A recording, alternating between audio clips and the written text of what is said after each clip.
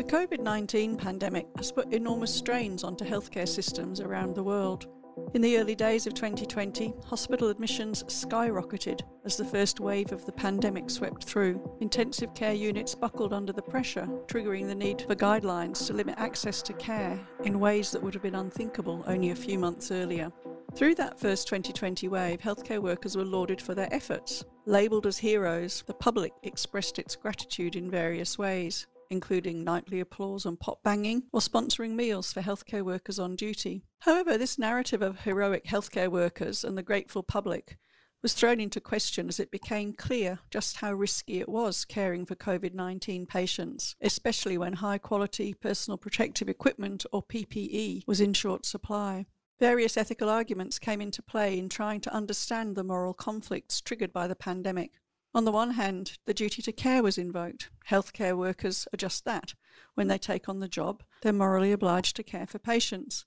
On the other hand, most healthcare workers did not sign up to be frontline workers in a pandemic at considerable personal risk, especially when society did not reciprocate by providing high-quality PPE to minimise their risk. This framing of the situation, duty to care versus reciprocity, can lead to an impasse in thinking about the ethics of providing care in a pandemic. Professor Wendy Lipworth is here today to help us think about this issue. Wendy is Professor of Bioethics in the Department of Philosophy at Macquarie University. Welcome, Wendy. Thank you. It's good to be here. In your 2020 article on medical heroes and the COVID-19 pandemic, you argue that the framing of heroism and reciprocity can lead to an impasse, and you suggest an alternative way of looking at the issue. Perhaps we can start by you telling us about the heroic framing of the duty to care in the pandemic. Sure. So, as you explained, in the early days of the pandemic, healthcare professionals were seen to be putting themselves at great risk for the benefit of the community. Now we know that most cases of COVID are mild, for most people at least, but then we didn't know how severe it was, and the early strains were in fact more dangerous than the ones we're dealing with now. So there was great fear and great uncertainty, and most of society at that point shut themselves away, either by choice or by mandate. But healthcare workers didn't and couldn't. They kept going to work, and this action on their part was framed by some people as being heroic. You suggest in your article that this is kind of based in an understanding of the duty to care, or that the duty of care is relevant to this framing of heroism by healthcare workers. So what do you see as the limits or the problems with that approach to duty to care? So the duty of care or maybe the duty to care approach says that because healthcare workers have voluntarily chosen their profession, because they have special training, because they enjoy certain privileges, they have an obligation to care for people, even if this involves some risk or cost to themselves. And this obligation is seen to go above and beyond what would be expected of somebody who didn't have those same privileges and training. So whereas anybody would be expected to, if they could swim, jump into a swimming pool to save a drowning child, you wouldn't expect just anybody to walk into an emergency department and take care of somebody with a potentially dangerous infectious disease. Now, this idea is quite unproblematic in theory, but in practice, it raises a number of questions. So, firstly, it's not always clear how far the duty extends. So, for example, someone in an emergency department who's a healthcare professional might be seen to have a duty to resuscitate somebody who comes in if they have adequate personal protective equipment, but it's not clear that that duty extends to doing the same thing when they don't have adequate personal protective equipment in place. The second problem is that the duty is not clearly defined or even explicit for many healthcare workers. You mentioned that in your introduction. So unlike soldiers or firefighters who go into their job expecting to be put at personal risk, healthcare professionals often take on dangerous roles without any prior, ever having really given thought to the issue as part of their motivation for entering into the job. And another question that I think arises just maybe more in theory than in practice is whether the duty extends to situations where people are seen to in some way be responsible for the predicament they find themselves in. So some people have said that healthcare workers shouldn't have to take care of people, for example, who've chosen not to be vaccinated. That's very controversial, and most bioethicists, I think, would say that that's wrong-headed thinking, but people do seem to think that there's an expectation that people will maybe be taking care of themselves to try and minimize the risk to healthcare professionals. So this lack of clarity, I think, is what created those somewhat somewhat ambivalent responses to the hero narrative. You might think that healthcare professionals really liked being called heroes, but some of them didn't like it because they were resentful of the fact that they were being expected to put themselves in danger without what they saw to be adequate reciprocity from society. And then at the same time, others didn't like it for exactly the opposite reason. It's because they just saw themselves as doing their job and not as heroes. So yeah, I can see it's a slightly problematic kind of metaphor or representation of healthcare workers as heroes. So you've given us several problems with invoking the duty to care as the moral foundation for working in a pandemic. But what alternatives do we have? So firstly, I would just like to say that I don't think we should do away with the notion of duty to care. I think it still does important moral work and is something definitely worth thinking about, and it reminds us of things like the importance of doing what we can to protect healthcare workers and ensure that society reciprocates in some way. But I think it's also useful to think of healthcare workers as a group of professionals who, like any other group,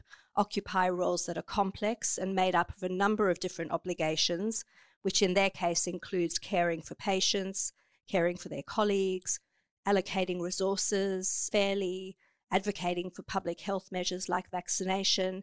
And these obligations often align, but sometimes they can compete and conflict with each other. And then to complicate matters further, healthcare workers also have personal interests, which might be financial, or as in this case, they have an interest in keeping themselves and their families safe.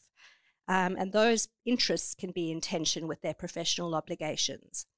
So professionals inevitably have to navigate a wide variety of role-related conflicts. And I think it's useful to put this situation into that context, because then we can tease apart the conflict that's occurring and try and come up with nuanced and practical ways of working through the problem. So it's quite a complex ecosystem, isn't it? With each healthcare worker is an individual, and they might have a frail elderly parent at home or an immunocompromised child, and then you've got we had the nurses pulled out of intensive cares to do vaccinations, I think at one point, because there's all these different needs raised by the pandemic. So you've done a lovely job of explaining all those different interests which can conflict. Which do you see as the most pressing in terms of conflicting interests for healthcare workers in this situation? And how do these compare with more widely acknowledged conflicts in healthcare, such as conscientious objection, where you've got the personal, perhaps religious views of the practitioner against a person's right to a particular type of healthcare? I think it's difficult to say what are the most important ones now. I think it's a shifting field. So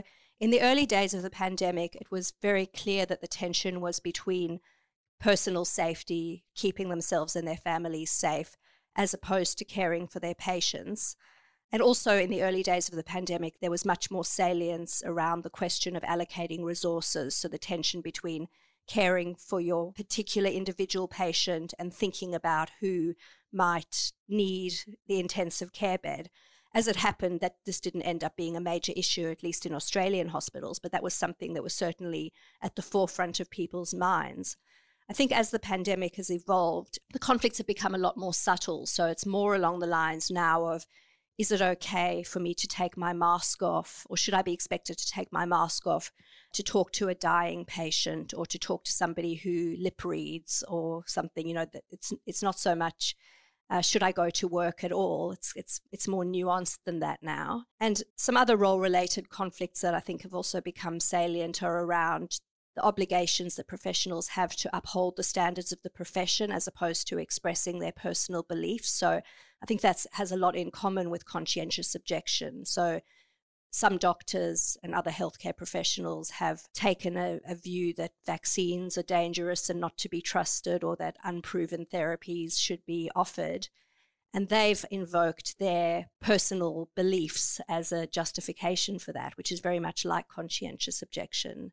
Yeah, that's really interesting. I just did a podcast with Neil Levy, who was talking about experts and when we should trust them, and how can you choose which experts to trust. And I think that the pandemic really brought that out for all of us, because we did have people, apparently well-credentialed people, advocating for treatments that were not seen as valuable by the majority of the research community and profession. In your paper, you talk about the need sometimes to deprioritise patient care. That seems to run counter to the very sort of foundations of healthcare ethics. So when can this be justified? Well, I mean, it is obviously very difficult, and no health professional likes to think of themselves as ever doing that. But I think if firstly you have a very good reason, so the risk to yourself, say, is very high, maybe COVID wouldn't be a particularly good reason now, but other infectious diseases might be, and you're not adequately protected in fulfilling your role. And also, I think another thing that might come into it is if the care you provide is unlikely to be successful, So I think all of those things come into play. And if you can satisfy all of those criteria, then there might be a justification for saying, okay, in this circumstance, there might be other things that take precedence over patient care. But obviously the bar has to be very high for that. It's not just something you can say without clear justification. Yeah, certainly if you had something like Ebola. Exactly. It's very, very challenging, I think, for healthcare workers in that situation, given how contagious it is and how the level of PPE that you need for that. So you've sort of already hinted at this, but I just wonder if I can get you to tease out more explicitly, how does thinking about this issue in terms of role-related interests and conflicts help us to navigate the moral terrain? I think it provides a more systematic way of thinking through the issues. So instead of invoking abstract concepts like duties and obligations, if we think about the situation as one of tensions that are an inevitable part of professional life, then we can manage them the way we manage any other kind of role-related conflict. And I'm not saying it's easy. I'm not saying this is the end of the conversation by any means, but we can think about ways to change the system so that there's less of a role-related conflict in the first place by putting more money into hospitals so that people can work fewer shifts, have better protection. That looks a lot like the reciprocity approach to role obligation. So it's not necessarily a different strategy, but it's coming at it from a different direction, or it's a different moral justification. But we can also think about the way we manage other conflicts of interest in healthcare, like financial conflicts of interest. There's an emphasis there on people being able to disclose them so that they can be managed. And I think in this context, I'd imagine that particularly early in the pandemic, it would have been difficult for healthcare professionals to speak to their managers about the situations they were in. Maybe there was an infectious disease an immunocompromised person in their family, or someone with mental illness who was particularly vulnerable and frightened of becoming infected. I can't imagine that it would have been easy to raise those sorts of issues. So I think it points to the importance of having systems in place where the conflicts can be made visible and discussed in a non-punitive way. And it might be that there are some circumstances where the conflict is such that the person just simply cannot fulfill their role anymore. There are other areas of professional life where that's the case. So if you have a family member applying for a job, you can't be on the selection panel. We accept that there are some limits to what people with certain kinds of conflicts can and can't do. So that it might be that there are just some roles that people can't fulfill.